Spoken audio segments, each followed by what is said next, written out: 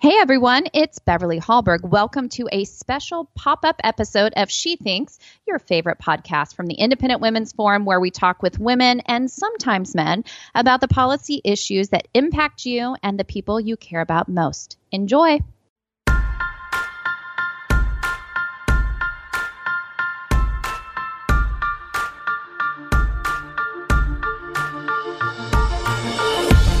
Hey there, everyone. I'm Julie Gunlock, the director of the Center for Progress and Innovation at the Independent Women's Forum. I'm joined today by IWF legal fellow Jennifer Braceras to discuss nuisance lawsuits, specifically the recent lawsuits against Bayer over claims that the herbicide Roundup, or glyphosate, causes cancer. In fact, a California court recently awarded millions of dollars to a plaintiff who claimed the use of glyphosate caused his cancer.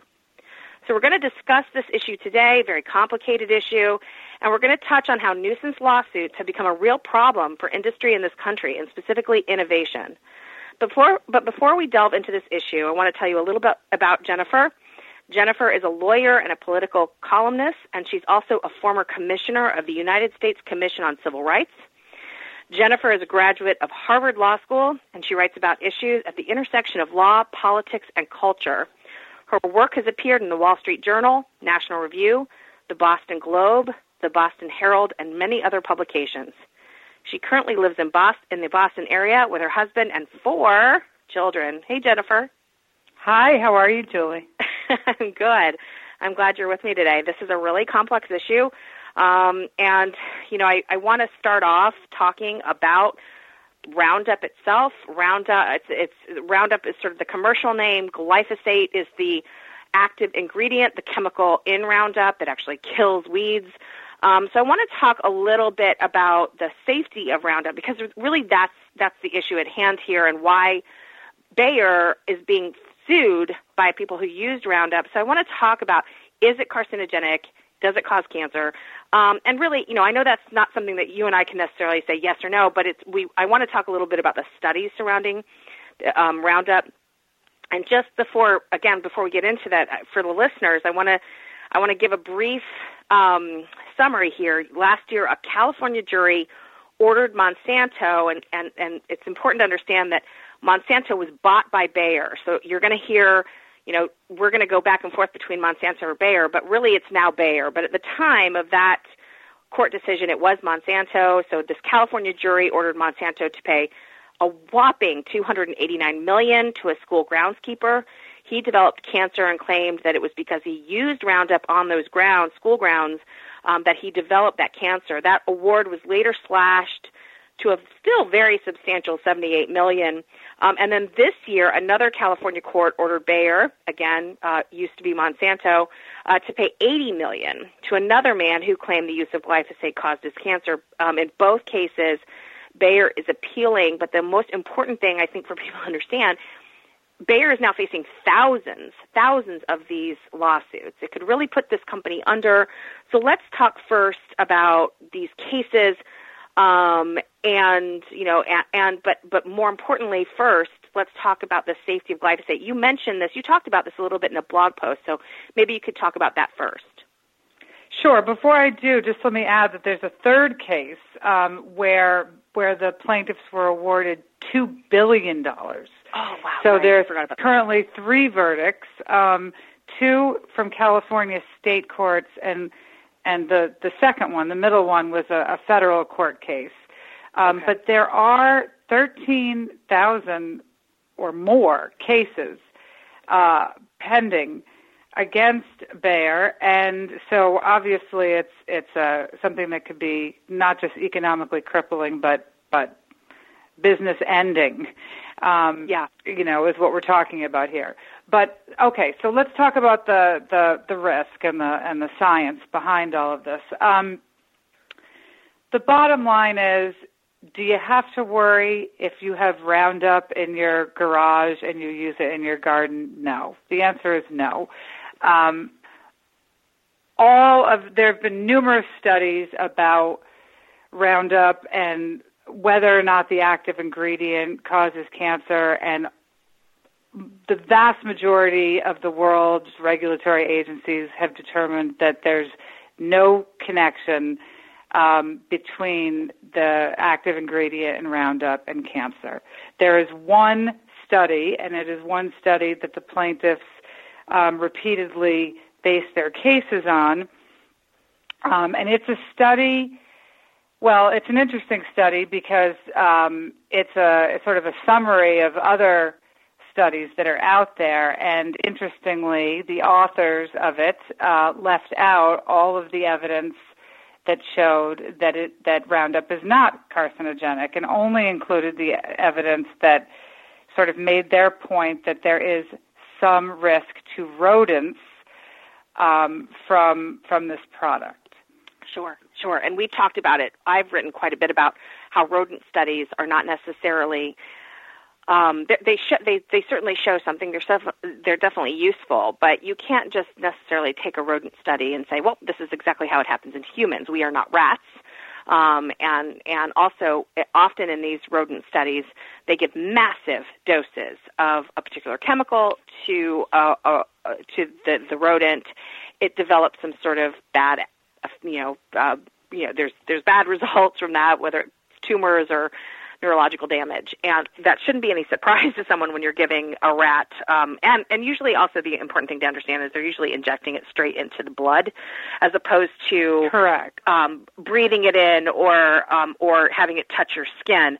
One of my favorite studies that's often cited to suggest that bisphenol A, BPA, which is a chemical put in plastics to make it harder, is toxic to humans. And a lot of time activists will cite this one study where they literally removed the skulls of living monkeys and injected BPA directly into the monkey's brain. Nice. I don't think it, and of course this study, they say, look, the activists won't actually give those details. They'll just simply say, like, it caused neurological or brain damage when monkeys came in contact with it. And if you read the study, right. What person has time to dig down and read the study, the methodology of the study? And so when you do that, you find, this is not at all like how humans come in contact. Nobody is injecting, BPA into their temple, and if they are, they probably have a lot of other problems. Right. And so, right. So it's a similar thing with the Roundup. There's this one agency, the International Agency for Research on Cancer, that they released this finding saying that glyphosate is quote unquote probably carcinogenic. Right. But like we said, you can't extrapolate from animal studies to humans. The most that would possibly mean is that this is something we need to study further. And in fact, other agencies around the world have studied it further and have determined that, no, it is not carcinogenic for humans. Now, in one of these cases, at least in one of these cases, isn't it a fact, and isn't Bayer also basing its appeal on this, is the fact that the jury saw the WHO evidence, but weren't allowed to look at for instance, the EPA evidence, which is a lot more rigorous and looked at a lot more studies. Is that one of the factors here that Bayer's concerned about?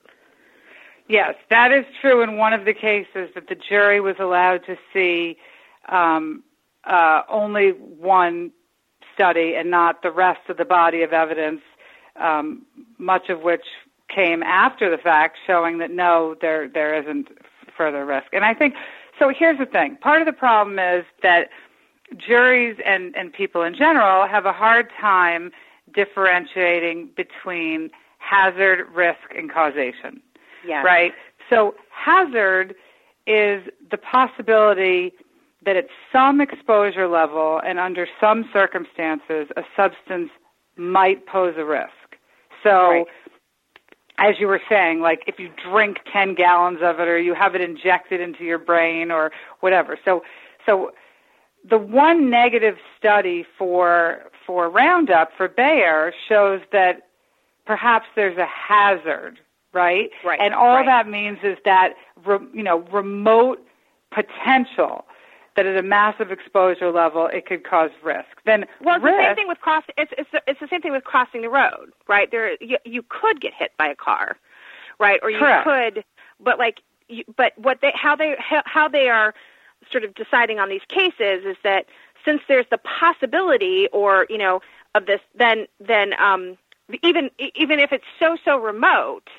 And again, that doesn't exactly track, because in many cases they're showing that glyphosate isn't at all carcinogenic. But in some ways, I mean, we wouldn't tell you to never cross the road because of the off chance you might get hit by a car. But go on, you were saying about hazard. Yeah, so there are a lot of things happening here with the jury, and I'll sort of explain what I think is going on in a minute. But the first is that most people don't understand the difference between hazard and risk.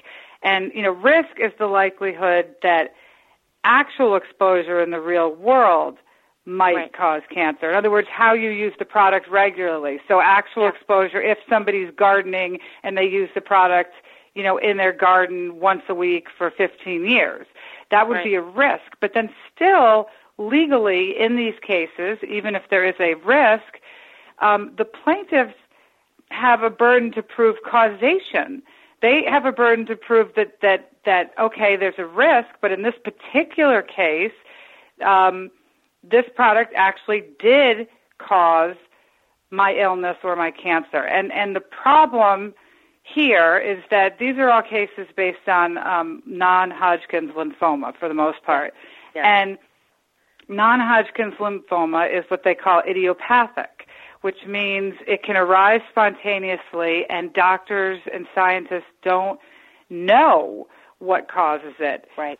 They have identified some risk factors, and some of those risk factors are age or viruses, exposure to certain bacteria, a weakened immune system.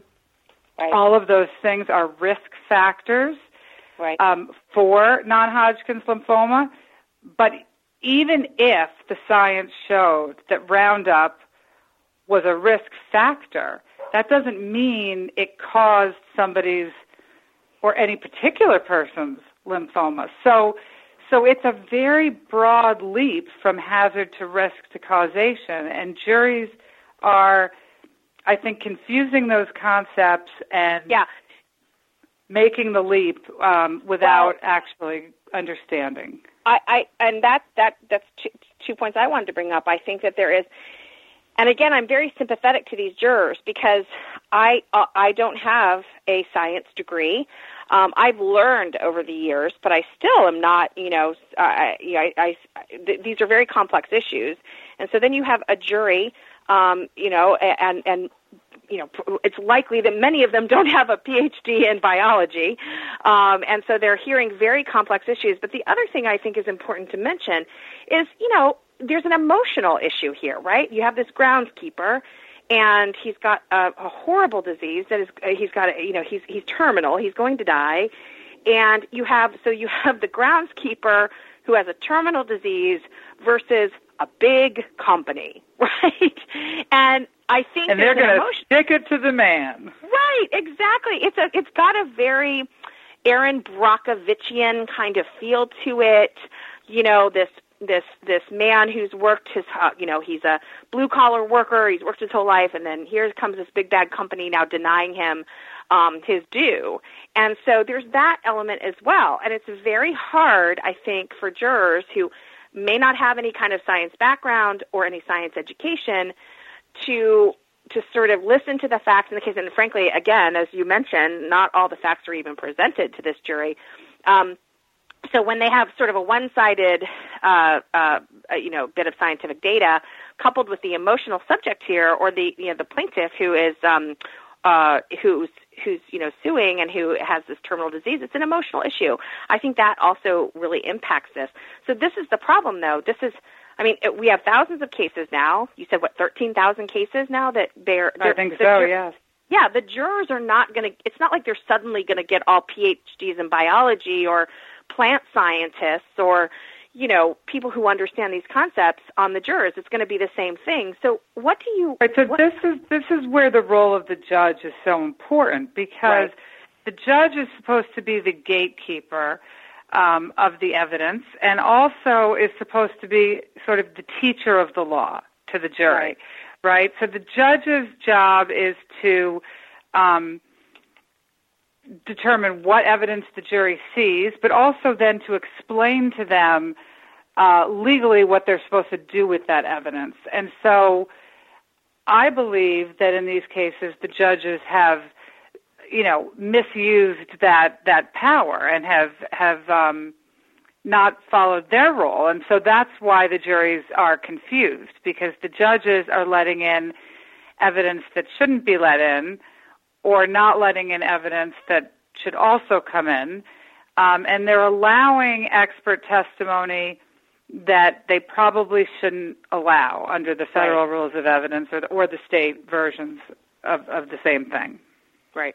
We're seeing these nuisance lawsuits in other areas as well. I know you've been writing on them in the area of climate change activists and lawsuits against big energy companies. Also, the opioid crisis in America has, again, these are some very creative lawyers who are now suing opioid manufacturers, sort of laying the blame on the entirety of the blame for the opioid crisis on pharmaceutical companies. So this is a problem that goes way beyond Monsanto, way beyond this particular issue. And what scares me, frankly, is, and one thing that we haven't talked about, are the benefits of glyphosate, which is Roundup. It is actually a very non-toxic herbicide. I mean, it's toxic to weeds, but it doesn't even have a path in order to it can't harm humans. It doesn't have that sort of path. It doesn't attack humans in the same way. And I think a lot of the activists attack glyphosate as a way to get to GMOs. There are some GMOs like BT and some other crops that are altered in order to sort of have the herbicide inside, in their genetic makeup, so that when you spray a field, you kill the weeds, but not, for instance, the corn. Right, and I think that's really what's fueling this in terms of the activist community, is that, when Monsanto started selling genetically modified crops that were modified so they could tolerate the glyphosate. I can't even say the word. Let's just say Roundup. The activists were actually mad about the GMOs. Right. So then they decided to go after the Roundup. It's a backdoor. It's a backdoor, and honestly, look, chemphobia is a real problem in this country. And my goodness, you have people who, are terrified about the teeny amounts of preservatives put in foods that don't rot on the shelves. I mean, it's insane how worried people are about chemicals. And so you get something like glyphosate. It's easier. In some ways, I think it's easier to attack the chemical. But again, yes, I think it is a backdoor to attacking GMOs. But this is the thing. It's not just modern herbicides that have been developed and tested to be safer. It's and have less of an environmental impact. I mean, farmers can grow higher yields on less land, largely because of both GMOs and things like glyphosate. And we never hear about those benefits. We never do. And now you have these crushing number of lawsuits, and I just don't understand how companies would ever feel an incentive to innovate beyond glyphosate or find other chemicals or other herbicides or other pesticides that could help farmers, again, increase yields. And so it frustrates me from I think it really is a wet blanket on innovation, and I think the same thing with lawsuits. You love that phrase, wet blanket on innovation. I do. I've heard you use it on multiple podcasts. I do. You're such a wet blanket. But I mean, I think about opioid, companies that manufacture, prescription medications. What incentive do they have to innovate in this area if they're going to face these lawsuits? Well, they have none. And I like to mention this example, and you've probably come across it in your research, but a lot of people don't realize that pharmaceutical companies developed a vaccine for Lyme disease. And I found out about this actually when I took my dog to the vet, and he was getting his Lyme vaccination. And I said to the vet, how come people can't get vaccinated against Lyme disease? I have a couple of friends who really have suffered for many years from the aftermath of Lyme. And the vet informed me, and then I went and researched it and found out that this was true. The vet informed me that pharmaceutical companies had developed a vaccine for humans, and the activists, but that because of the activists and the lawsuits, they pulled it. That's exactly right. You can no longer get yourself vaccinated for Lyme disease. That's exactly right. That's exactly right, and it's horrible because I also have people. I would be surprised if anyone doesn't know someone who has Lyme disease. It's so common today. There's a lot of other things. West Nile disease. There was some development in that area. You have golden rice, which is a fortified rice that has certain vitamins that prevent blindness and death in countries where rice is a staple. And so they fortified this rice to make it healthier. And because activists agitated against GMOs, because of course this was a genetic modification to this rice, the activists, both here domestically but also overseas, saying this is going to poison your kids, this is scary science, this is, Frankenstein food, and many of these governments didn't want it, and then it was banned. So golden rice, another innovation out there that could really, it could save children in poor countries from blindness and death, and yet the activists don't want it deployed. There are so many examples of how activists have really stopped innovation, and stopped it cold. There's and again, it makes you wonder, what incentive there is for these companies to do this. It's actually kind of a frightening reality. And again, this nuisance lawsuit that we're talking about with glyphosate is just one of many examples of how activists are using the courts to really harm industry. Right. No, that's exactly right, Julie. They are. They're doing it in so many areas, and I worry sometimes that these companies too quickly settle these lawsuits because of the risks of a $2 billion verdict. Instead of fighting them all the way up, to the Supreme Court if necessary, because the law really is on their side and the science is on their side. But they're just tired of fighting. But the problem is that every time you settle a case, you incentivize the trial lawyers and the activists further. So well, and when we're talking about sort of agriculture, and when we talk about energy companies, these are two industries that are targeted by environmental activists, and we know big companies. They fall all over themselves, virtue signaling about their environmental record. They start foundations. They give to kind of.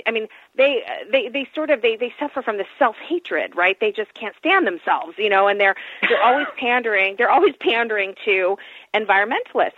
Monsanto does a ton of work in the environmental space. And my goodness, if you just look at the billions of dollars that go out to charities from energy companies on environmental causes, and yet they're terrified of these activists. And so they settle quickly because they do not, as you say, they don't want the nuisance. Well, they get a nuisance, they don't want to deal with it, and so they do settle. We've seen that a lot. But I think you're right. That only empowers the activists. We're not going to see this going away. We're not going to see this change. And if the public doesn't understand this, we're going to see some industries fold. We're going to see farmers switching from relatively or incredibly safe glyphosate, non-toxic glyphosate, to a herbicide that is very toxic, that does really cause environmental damage, that does harm animals and the land in general. And so that's the cost. So I hope some people learn some stuff from this podcast and understand the unintended consequences of this kind of activist behavior. Yes, and on that note, I'm going to go take my Roundup and spray my patio for weeds. Because I'm not afraid of it. I'm not afraid of it either. Every year, last thing I'll say is every year around spring, on my neighborhood listserv, and I live in crazy town, okay, and there's always someone complaining that they saw Roundup being used on the school grounds or Roundup being used, somewhere else, and so they cause a big stink. And I know there's a bunch of letters, so I always dutifully write my city officials here in my town and thank them for using Roundup. So I try to be a counterpoint to that. I hope they get one bit of fan mail saying, hey, I think this is a great product and I'm glad you're using it. And I use it proudly in my yard as well. So maybe I'll do that this afternoon too.